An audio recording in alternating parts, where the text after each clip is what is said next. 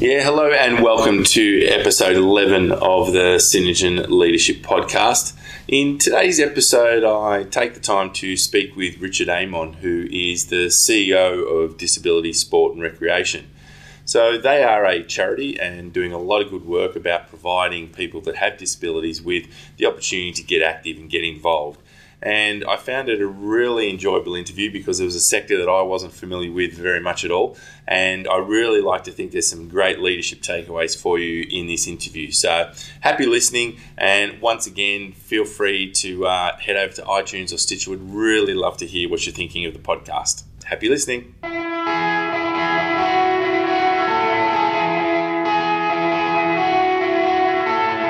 Welcome to the Synergen Leadership Podcast with Julian Carl. Julian speaks with leaders from around Australia to bring you their leadership story and share their insights about being a leader. To further help you build your leadership capability, Julian shares his own insights about leadership and the tools and techniques he uses as a leader.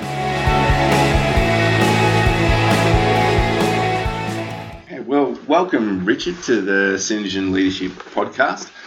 Really appreciate you taking the time to be a part of the show. So everyone has a little bit of context about who you are and where you are right now. Can you just share a little bit about yourself? Oh, thanks, Julian. Great to be here and being a part of your podcast. I'm the current CEO of Disability Sport and Recreation. We're an organisation that looks to transform the lives of people with disability by getting them involved in sport and recreation. So we're an organisation that's been around for a long time, over 55 years. And so we really would try to work with the members of the population who have a disability to try and make it easier for them to become active in sport and recreation, really to transform their lives, to give them health, to give them a better purpose, a better meaning in their life so that they can lead the best life that's possible for them. Great. And is there an interesting fact that you can share with the listeners that they may not know about Disability Victoria? Well, just to clarify the term, we're Disability Sport and Recreation, so we don't have Victoria in our title, although we are largely focused on the state of Victoria. We were born, as I said, from the first 1960 Paralympic Games in Rome, where our founding father, Kevin Coombs, was one of the participants in those games. And he came back and he thought, I really need to create a club or a system or a process that's going to enable more people to participate in this wonderful thing called the Paralympic movement. So he started a club. Essentially, they were a club designed to raise funds so they could continue to participate in these games, but also to develop the future sports people to make it easier for them to participate. So that club eventually became Wheelchair Sports Victoria, and about 10 years ago, it's evolved into the organisation that it is today, which is Disability Sport and Recreation. So we cover both sport and recreation, and we cover a range of disability types, not just wheelchair sports. So I'd like to take you back in your leadership journey, all the way back to your very first leadership role. Can you give me a little bit of context about what that was? My very first role, where I had some responsibility of others, was in the Ultimate Sporting Club. This was a commercial gym in the area of Melbourne, where it was seeking to, engage people in becoming active in the health club environment, and really was a money-making exercise to be able to make a profit on that. It was a family commercial business. My role in that was, I started off being an instructor in the gym, but eventually became the centre manager and looking after a whole range of processes and practices within that environment. So I was responsible for maintenance policies, for staff supervision, for rostering, setting the direction, reviewing the sales processes and trying to make that more efficient and more reliable. And it was really outside of my comfort zone because I was trained as a sports scientist, and that was my passion. And my passion was about improving people's health through being physically active. But all of a sudden I had to adopt a whole range of processes and work activities that were quite foreign to me. So it was a bit of a challenge, but I really enjoyed it. Okay. And what were some of the mistakes you think you made in your first role? Well, I think there were quite a few mistakes because, as I described, I was quite new to being a manager, and there really wasn't any training. It was more a matter of you seem to show a bit of initiative and a passion for being for excellence and for getting great results out of the work that you do. So I applied a lot of those principles to it, but I think ultimately I worked really hard on getting people to achieve the most that they could achieve, but I really didn't have any proper systems or practices behind me, so it was a matter of making it up as you go. So I think I learned that to be an effective leader, you really needed a lot more systems and processes and knowledge behind you, which at that time I really didn't have.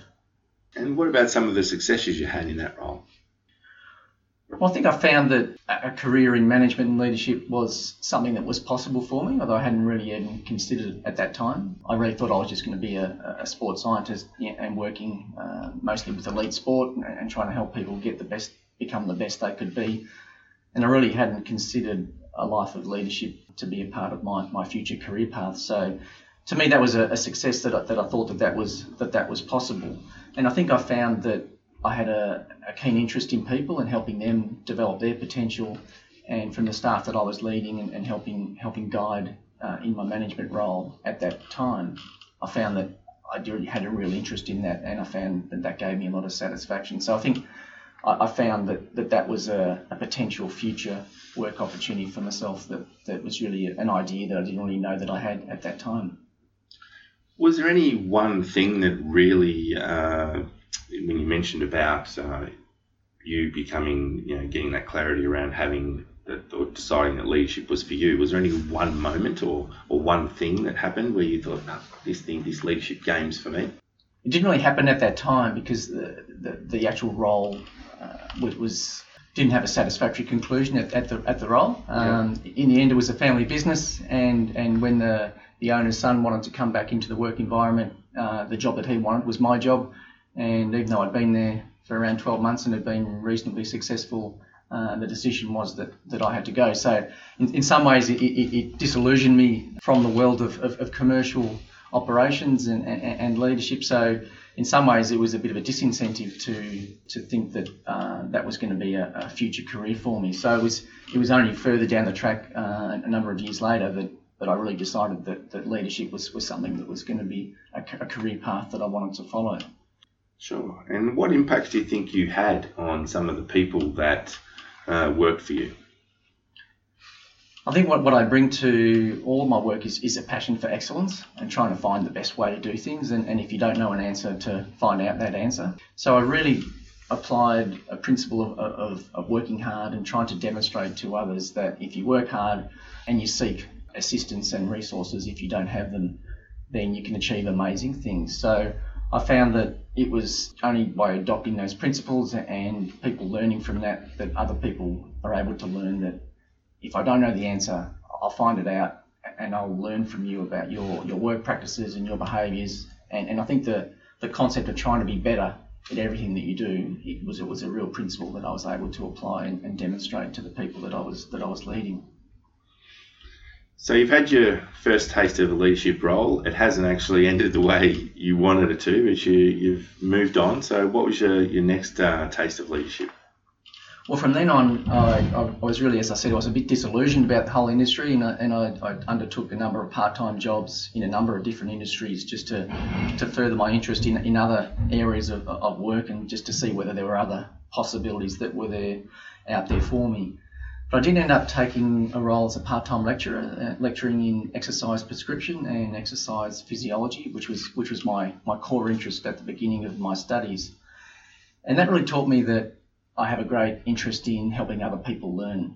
And so from being a lecturer, I really understood and really found out that people have a great passion for learning, and if you can help them learn, you can really help them achieve their potential in their life, which was really terrific for me. So I found out that I needed to go back and do more study because I'm a great believer that if you're going to teach something, you really need to be as educated as you can about that. So I went back and did some more study and ended up having a part-time job at the Sports Centre at Melbourne Uni as a part of my work experience in that further study. And from that, a similar pathway happened as what happened in my first job, where I started off being a gym instructor, ended up becoming manager of the gym, ended up becoming manager of the whole Sports Centre, and ultimately ended up becoming acting director of the Melbourne University Sports Centre. So I was there for about 8 years, and that was my second major leadership experience, and it really gave me again another great taste of being able to help people achieve their potential about achieving a vision for an organisation. Okay. Can you give a little bit of context about that role, a number of reports and things like that, number of people working for you? So within that role, I had a number of different roles as it progressed through, but my main role was the manager of the sports centre itself, and that was looking after 3 direct reports and responsible for the different areas within that centre. And within that, I undertook a number of training to try and improve my understanding and knowledge about how to become an effective leader, and I did a number of short courses in supervising people, in frontline management, and being able to adopt some of the principles about how to lead people and how to align them to a vision and a passion. And I found that through those principles and practices, I really found out that really understanding people is one of the core principles of leadership, and trying to understand the reason why people tick and what's important to them. So I was able to really apply those principles in that environment, because we were all working in similar things. We were all working in sport, we were in recreation, trying to make the best outcome for the people that we were serving. So there's a really common bond and a common element around the people that I was working with.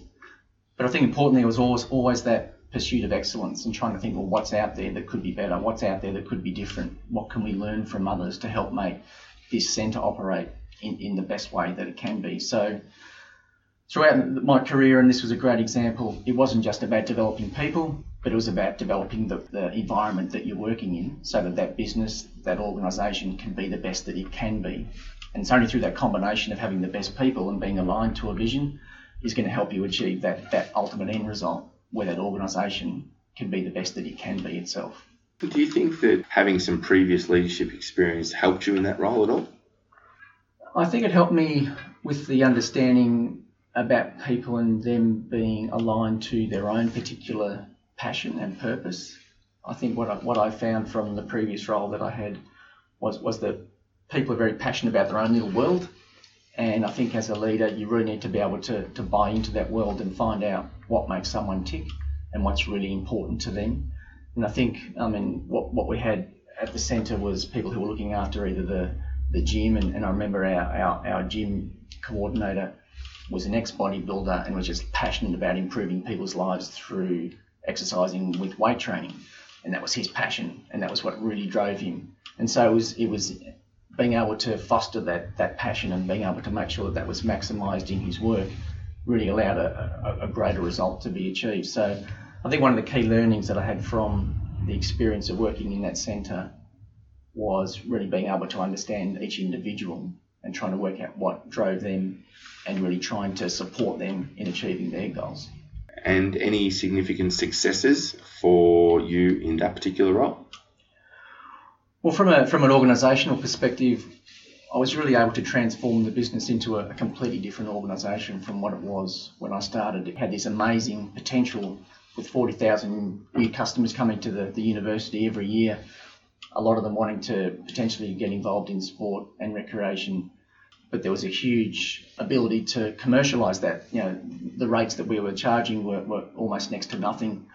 And we had thousands of students that were coming through this centre every year and utilising the facilities, and the university really hadn't maximised that opportunity.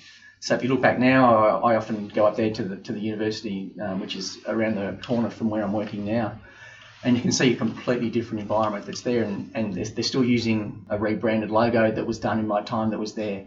And I see it as a really great example about some way my legacy is still living on there, and you can see the whole way that the business has been transformed into a really commercially orientated fitness and leisure environment that really didn't exist at that time. So I was really the starting point of being able to transform that business into a modern, well-functioning health and leisure environment. So that was a real success story. But also some success stories in being able to consolidate the organisation around a particular brand and a style and an ethos about how it went about things and a pursuit of excellence. So that was really pleasing to be the starting point of that, and again to see that still in practice today is really pleasing to see. Any unfinished business there? Well, I guess as I mentioned earlier, I was acting director there for the last 4 months of my time there. The previous director left and I was appointed as the acting director, and it really raised my thought processes about what was possible for me as a leader. I hadn't really thought about myself as taking on a role of that calibre, and I really thought that I wasn't quite ready for it. But having spent 4 months in the role, it really gave me the confidence to actually apply for the role. So I applied for the role, and ultimately I was unsuccessful in that role. But it really illustrated to me that, well, there are other possibilities out there in life if you put yourself out there, if you want to continue to learn and to educate yourself. And it really opened up a whole world of opportunity for me to consider what else is possible in my career. So although I was unsuccessful, I really saw that as some unfinished business for myself to really push myself to other environments of being successful in my career.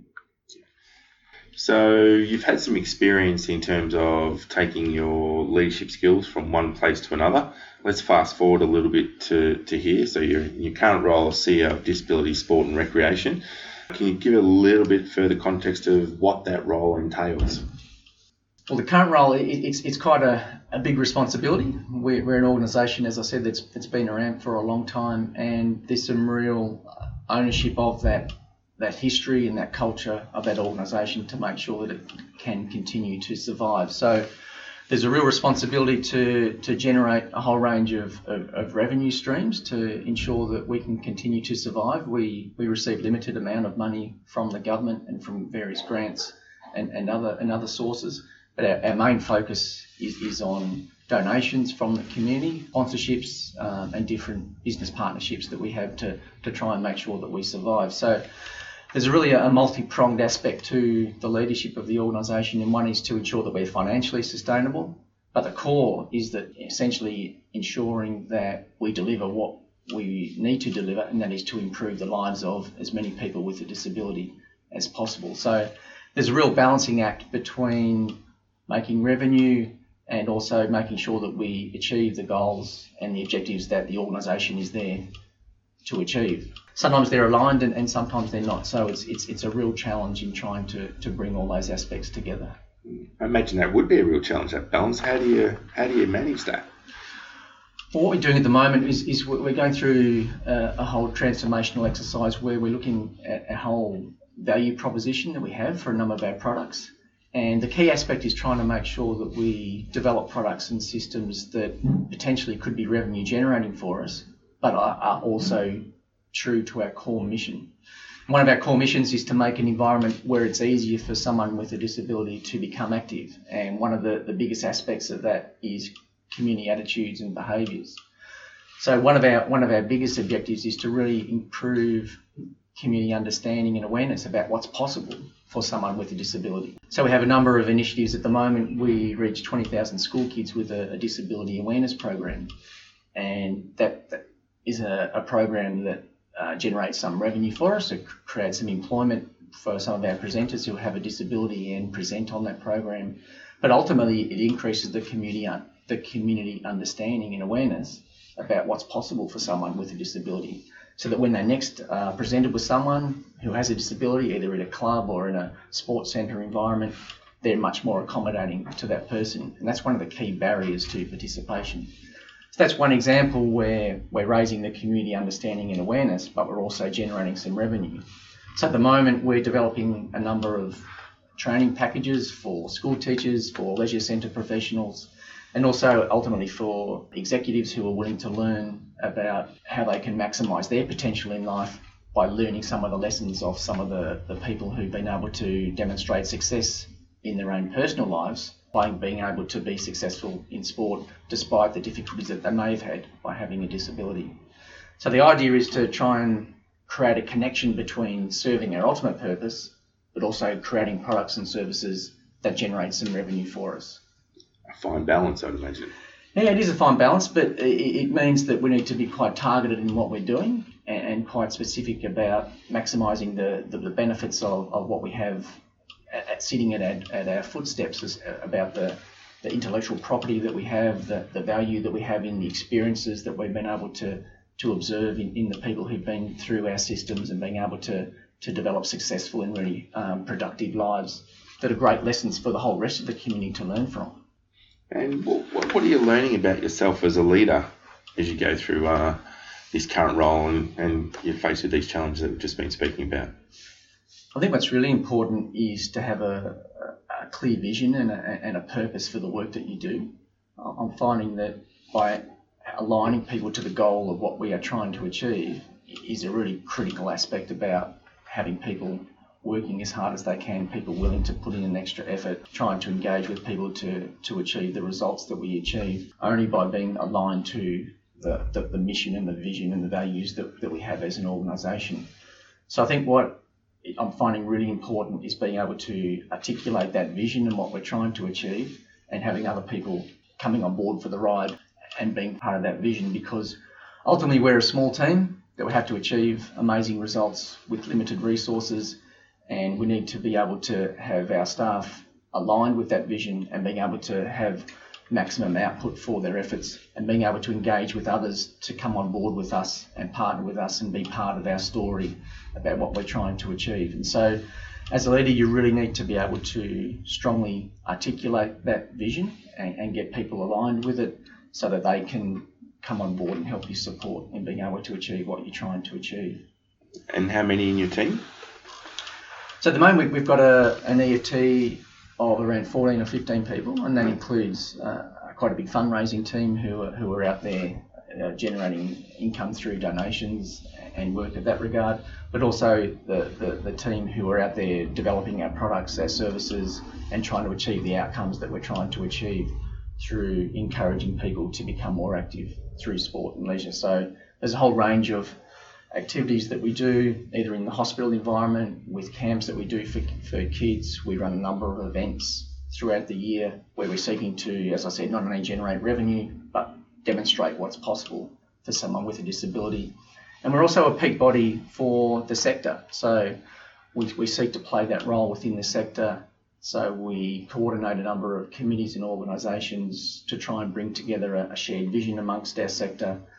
And we run an awards system every year celebrating excellence, and quite a big festival, community festival each year, to try and demonstrate what's possible amongst the number of other organisations who are working in this space. So it's quite a busy work environment with all those things going on, and every year when we look back at what we've achieved throughout the year, and people ask you, well, you must have a team of 20 or 30 people who are achieving all those results. But we don't. We have a small team, and we have a great output from that team, purely by having them being aligned strongly to our vision and working as hard as they can to achieve the best results. And what would you say your greatest strengths are as a leader? I think what I try and bring to a role is a commitment for excellence and a commitment to learning and to find out what's possible to try and make the environment that you're in to be the best it can be. And that environment can be from a personal level. How can someone personally become the best that they can be, or how can the organisation become the best that it can be by learning new principles, new practices, new systems. So I bring along an approach of continually learning from what's out there to become better. And by bringing that approach to people, I bring an organisation that allows itself to continually test itself, to bring new ideas onto the table, to try and test things, to research, and to try and make sure that you can adopt these practices to become the best that you can be. So very much data driven. As I said, I'm originally a sports scientist, so I love data and I love being able to look at things and to try and analyse and examine where gaps are and improvements need to be made. So I'm really trying to give to people a practice and a philosophy about how do I become the best that I can be, and let's use the knowledge that's out there to make that as easy as possible. And anything you're not so strong at? I think with the passion that I have and the hard desire to achieve so many things, I'm probably not so good at saying no.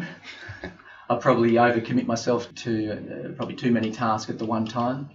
And so I think that there's probably a need for a bit more regular revision of what we're doing and being able to refine that to what we can do well, rather than trying to do a lot of things only adequately. It's really important, I think, to do things of a high standard, because ultimately they're the demonstration about the work that you do in the community. So if people can see high standard of excellence in the products that you offer, then it's a greater opportunity for them to become aligned to you and to want to buy in and potentially support you.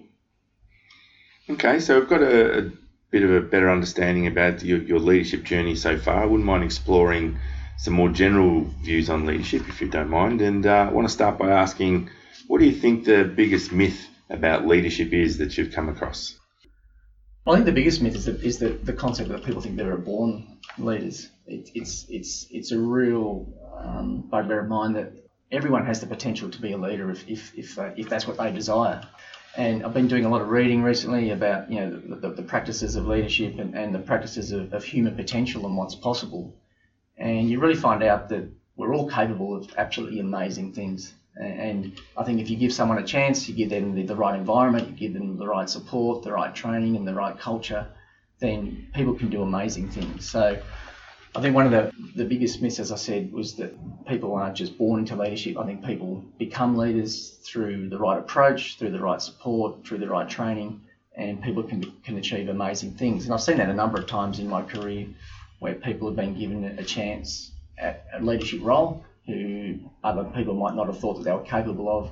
And before you know it, if they give them the right support and the right guidance and the right training, within a short period of time, they're amazing leaders. And so there's really the power or the possibility of the human potential is something that really fascinates me and I'm really passionate about. And you see great examples of that within the leadership space.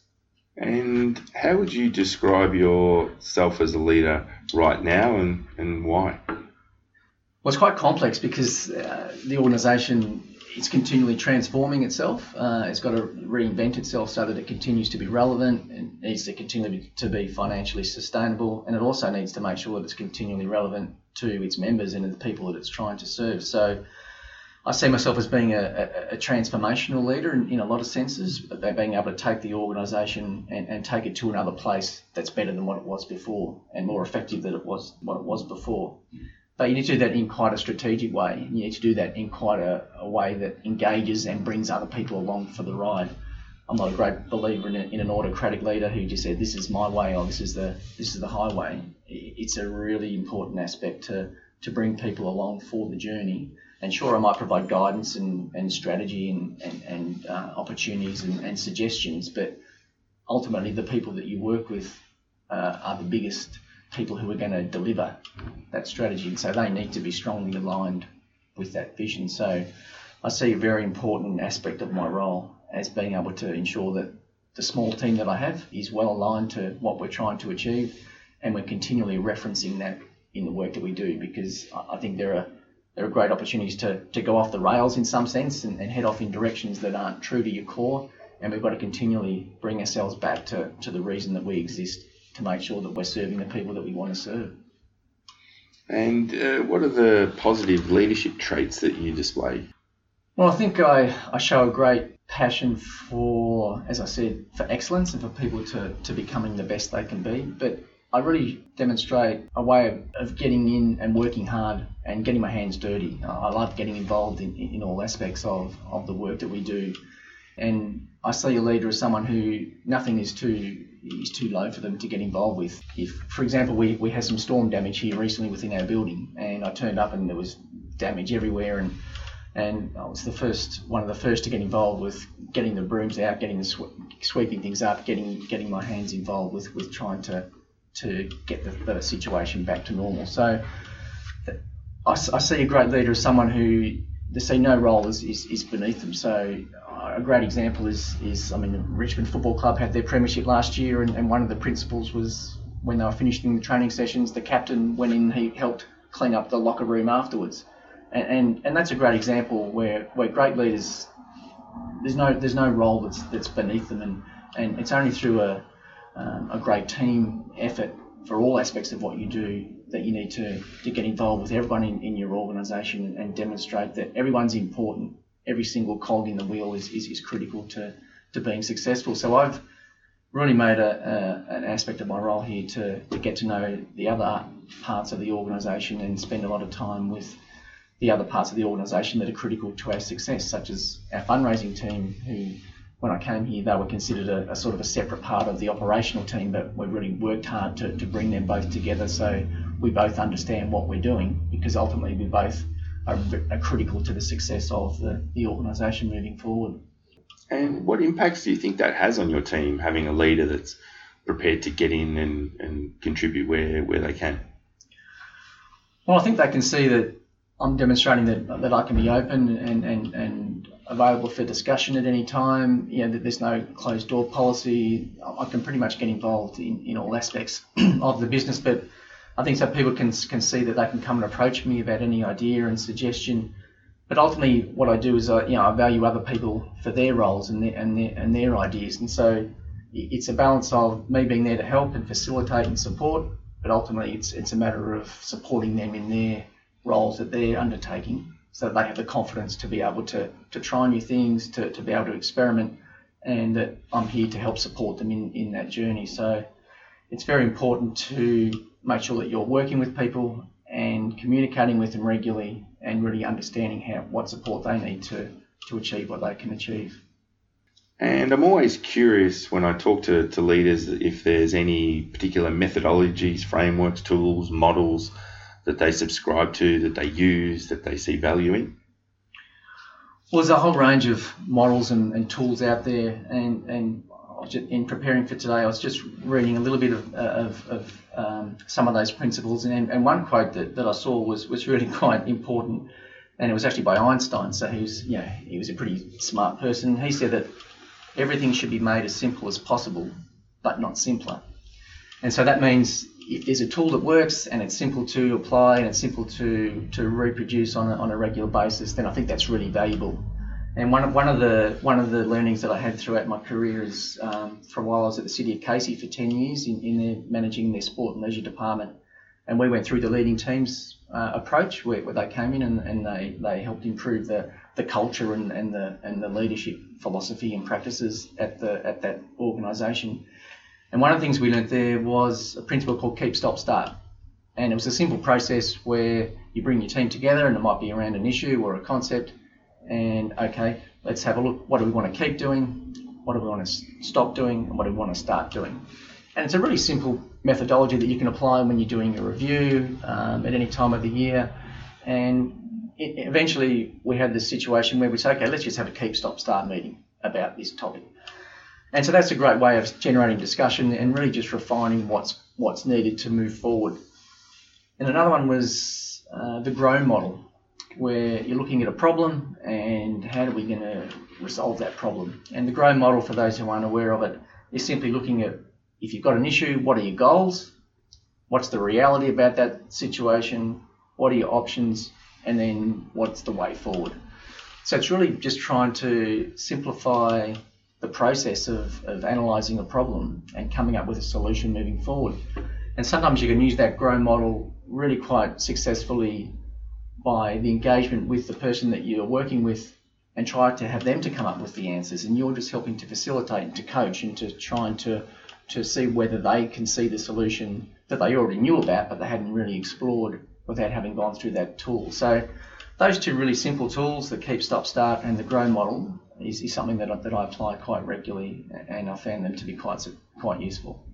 So what would you say your biggest leadership challenge is currently as we start off 2018? Well, I think I've described earlier, our biggest challenge is our financial sustainability. And so we're really going through a rigorous process at the moment of looking at our whole product ecosystem, which is a term that I learnt just fairly recently through the Daniel Priestley Key Person of Influence program. And I think what we're doing is we're trying to look at all of our opportunities to raise revenue with the intellectual property that we have. And as I said to you earlier, we've got to really make sure that those revenue generating opportunities remain true to our core and the reason that we exist. There's no point generating something that just raises money for the sake of it. We've got to raise money with a purpose of continuing to develop the opportunity for people to become active in sport and recreation for people who have a disability. So it's got to be something that not only raises revenue, but also helps to support the mission and the vision about why we exist. And that's quite a complicated process. It's quite a delicate balancing act to try and come up with some ideas and products that might fit those parameters. But we've had a few that have been in development during this year and a few that we're in development for next year that I think I'm really excited about where they can take us. And we have three new board members, and our first female chair who's just been appointed towards the end of last year. So I'm really excited about the future that is going to come towards in 2018 as we develop these products, but also maximise the benefits of a new and revitalised board to help support us. And how would you say that you measure your success as a leader? Well, I think as a leader, one of your biggest responsibilities is trying to establish a culture within your team that aligns people to that. And you can look at a whole number of examples about a positive culture and seeing what the traits are of a really positive culture within an organisation, and the sort of behaviours that people demonstrate who have a positive culture within their environment.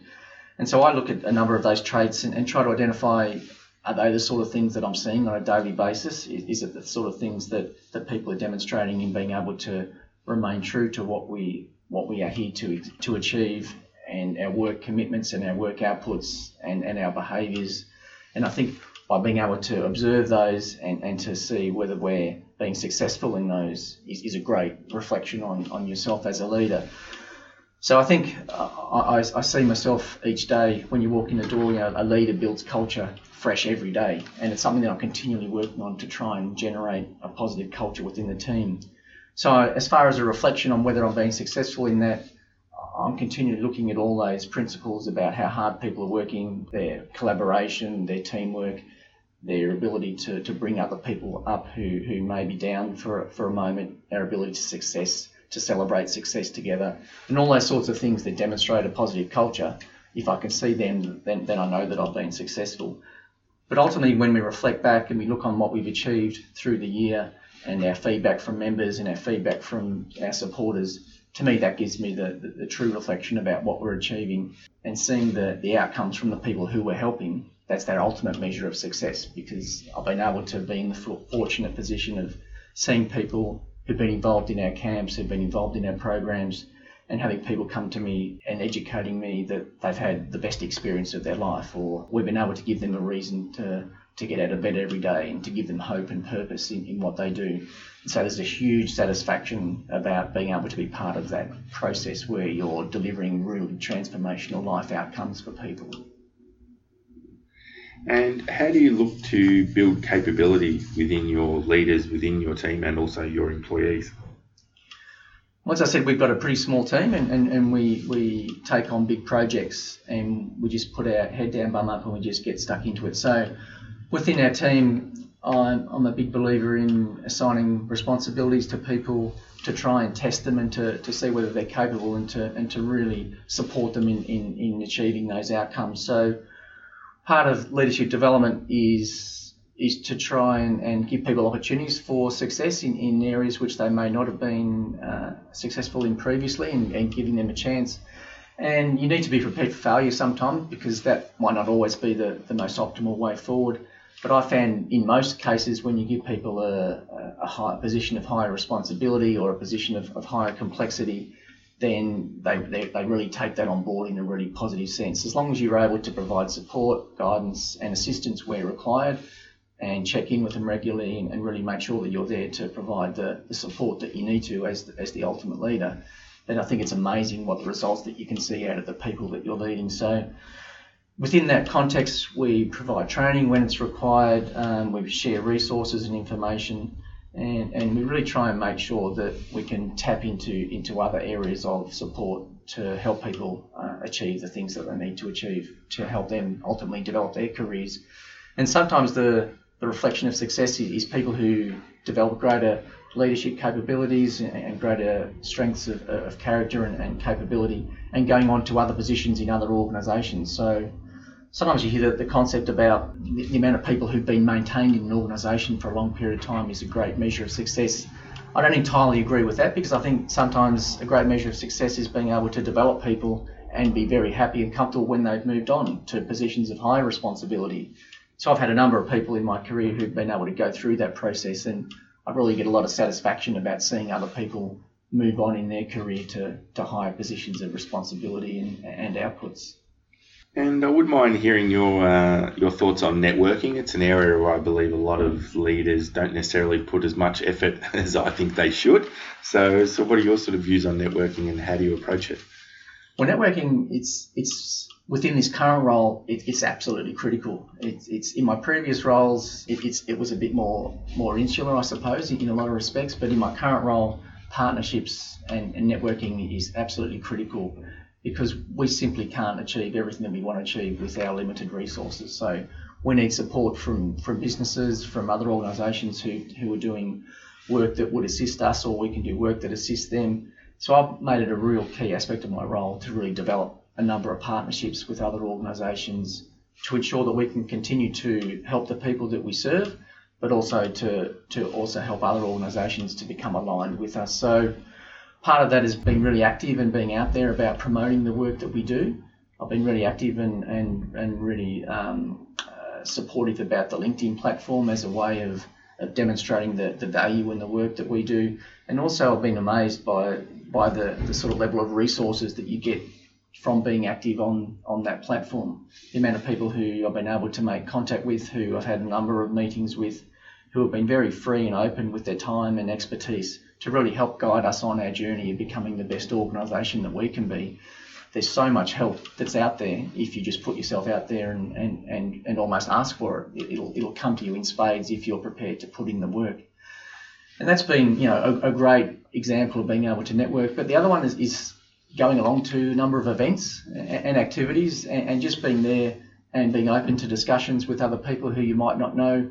And I'm generally not the most social of people. I'm a bit more of an introvert in a lot of ways, but I'm really being able to force myself to get out there, to talk to people, to find out what's passionate about their career and their work, and see where the commonalities are and see where I can learn from them. And it's amazing what people are prepared to offer you at very limited, at almost no cost in most senses, about their work and what they can do and how they can help you in your journey. So I'd encourage all leaders to attend as many events as they can, to talk to as many people as you can, to tell your story and to see where you can help others, and then ultimately they'll be able to help you. And one of the other things I'm personally very passionate about is mentoring. I tend to have a view that every leader should be a mentor as well as have a mentor. So what are your views on mentoring? I agree. Mentoring is incredibly powerful. We actually ran a program last year for 12 of our young leaders with a disability, and we were very keen to see where are the next leaders going to come from who have a disability. Because I'm a strong believer that we need to upskill the talents and capabilities of the people that we're trying to help, so ultimately they can help themselves.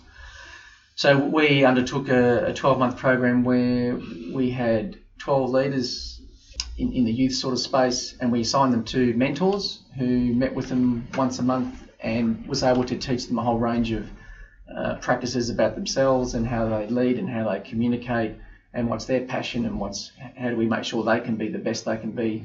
And that was an incredibly useful process for them. At the end of the 12 months, we had 12 people who were completely different people from when they started that journey. So I've seen firsthand the value of what that mentoring process can be to someone who's on the start of their journey. But I think it's really important that as leaders, you never finish learning and you can always learn from experience. And so it's probably one thing I'd like to do more of is adopt a leader and a mentor who can help me in my journey. And an example of that, it's not just someone who's had 30 years experience and has got a lot to tell. I think there's a lot to learn from mentors from different age groups and perspectives. I was listening to a podcast recently that was interviewing Jan Owen, and she said that everyone over 45 should have a young mentor that they could relate to. And so now I've linked up with a young mentor who's a real go-getter in her industry. She's in her 20s, but is a real go-getter, and I'm meeting up with her quite regularly now as a bit of a standing board about how I can learn about people from that age bracket who can be a benefit to my industry and my personal development. And also she's learning from me in what I can add to her understanding about what older people need to learn and what they can offer as far as development. So I think there's benefits in being able to have feedback from others who are able to challenge you and give you different perspectives. because ultimately you'll take that back to your current role and you'll be a better leader as a result of it. That's a really interesting perspective on mentoring, the age perspective. I have to give that some more thought, I think.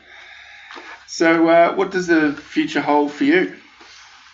Well, I think what I've done over the recent 2 years that I've been in the current role, and also looking at, as I said earlier, I've started to dabble in the key person of influence practices and programs, and that's tried to set up a way where I can be a leader that has a much greater influence, and that might be setting up a podcast like you're doing with me today, perhaps writing a book, perhaps being able to put myself out there as someone who might be going speaking engagements.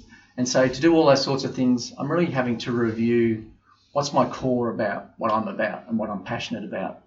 And it's been a really useful exercise over the recent times to really realise that I'm really just passionate about people reaching their potential. And that's been through sport, through recreation, and now through working with a number of people with disability who've been able to reach an ultimate potential in their life.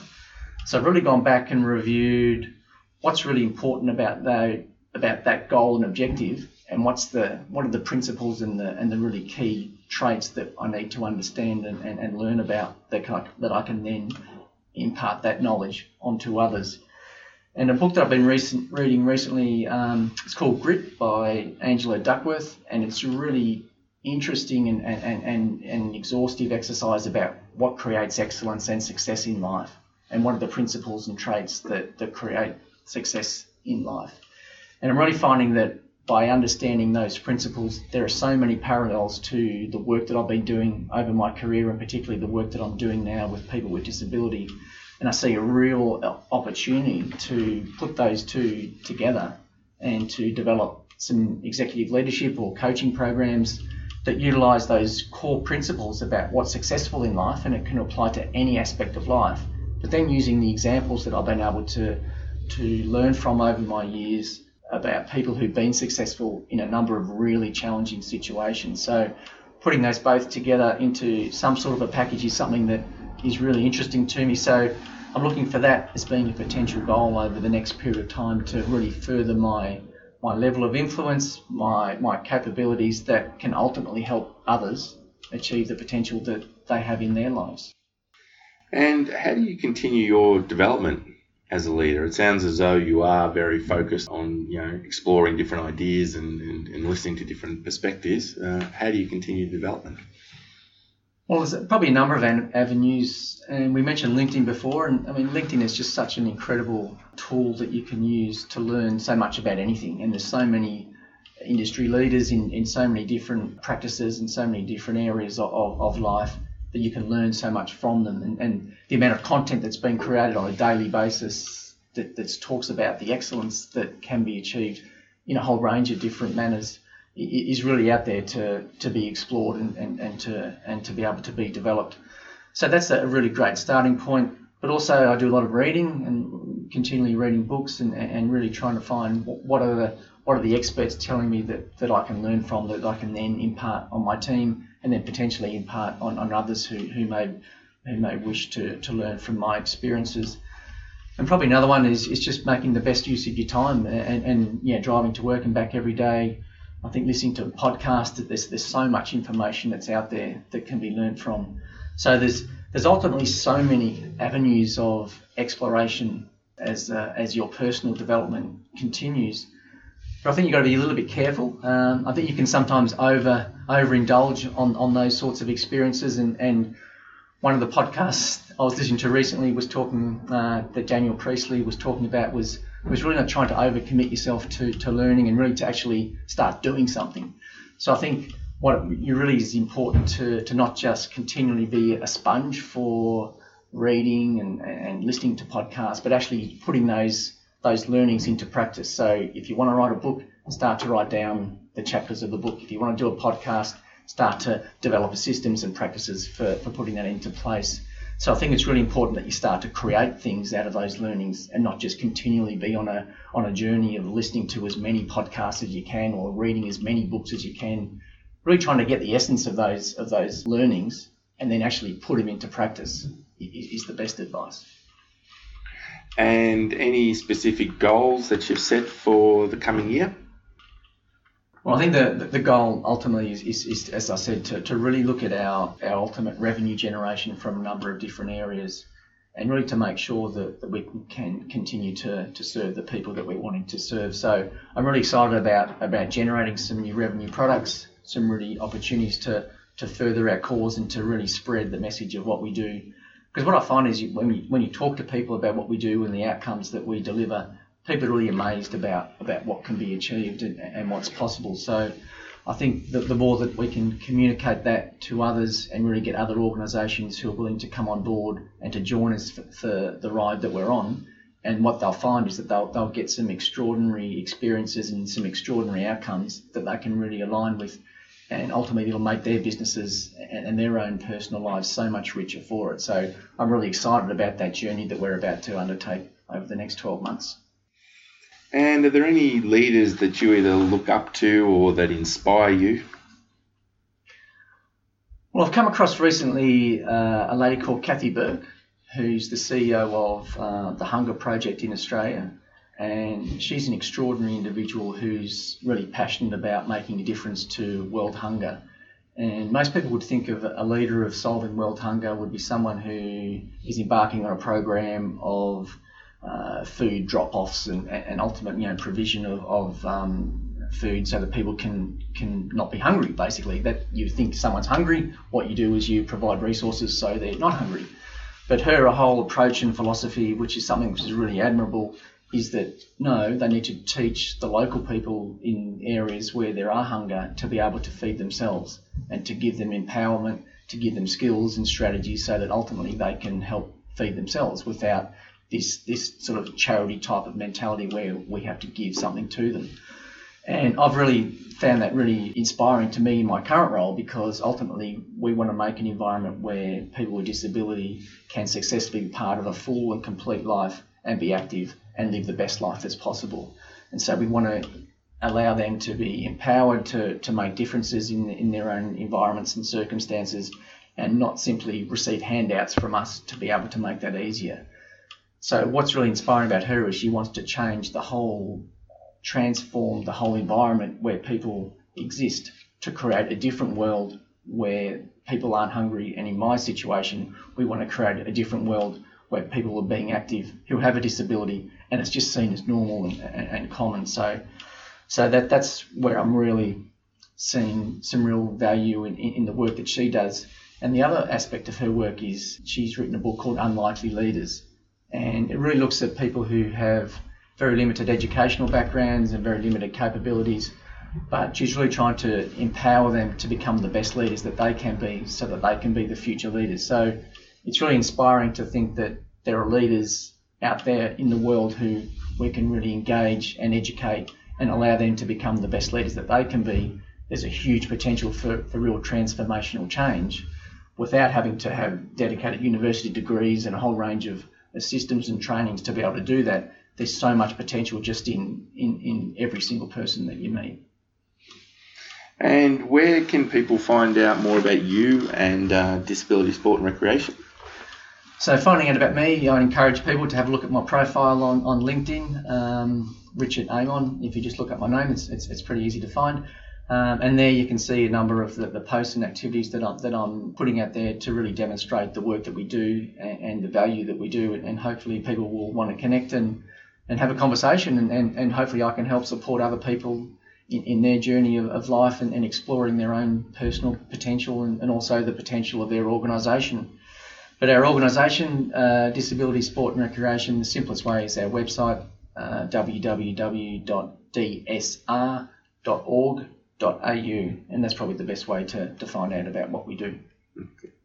And any last words on leadership you'd like to share with the listeners?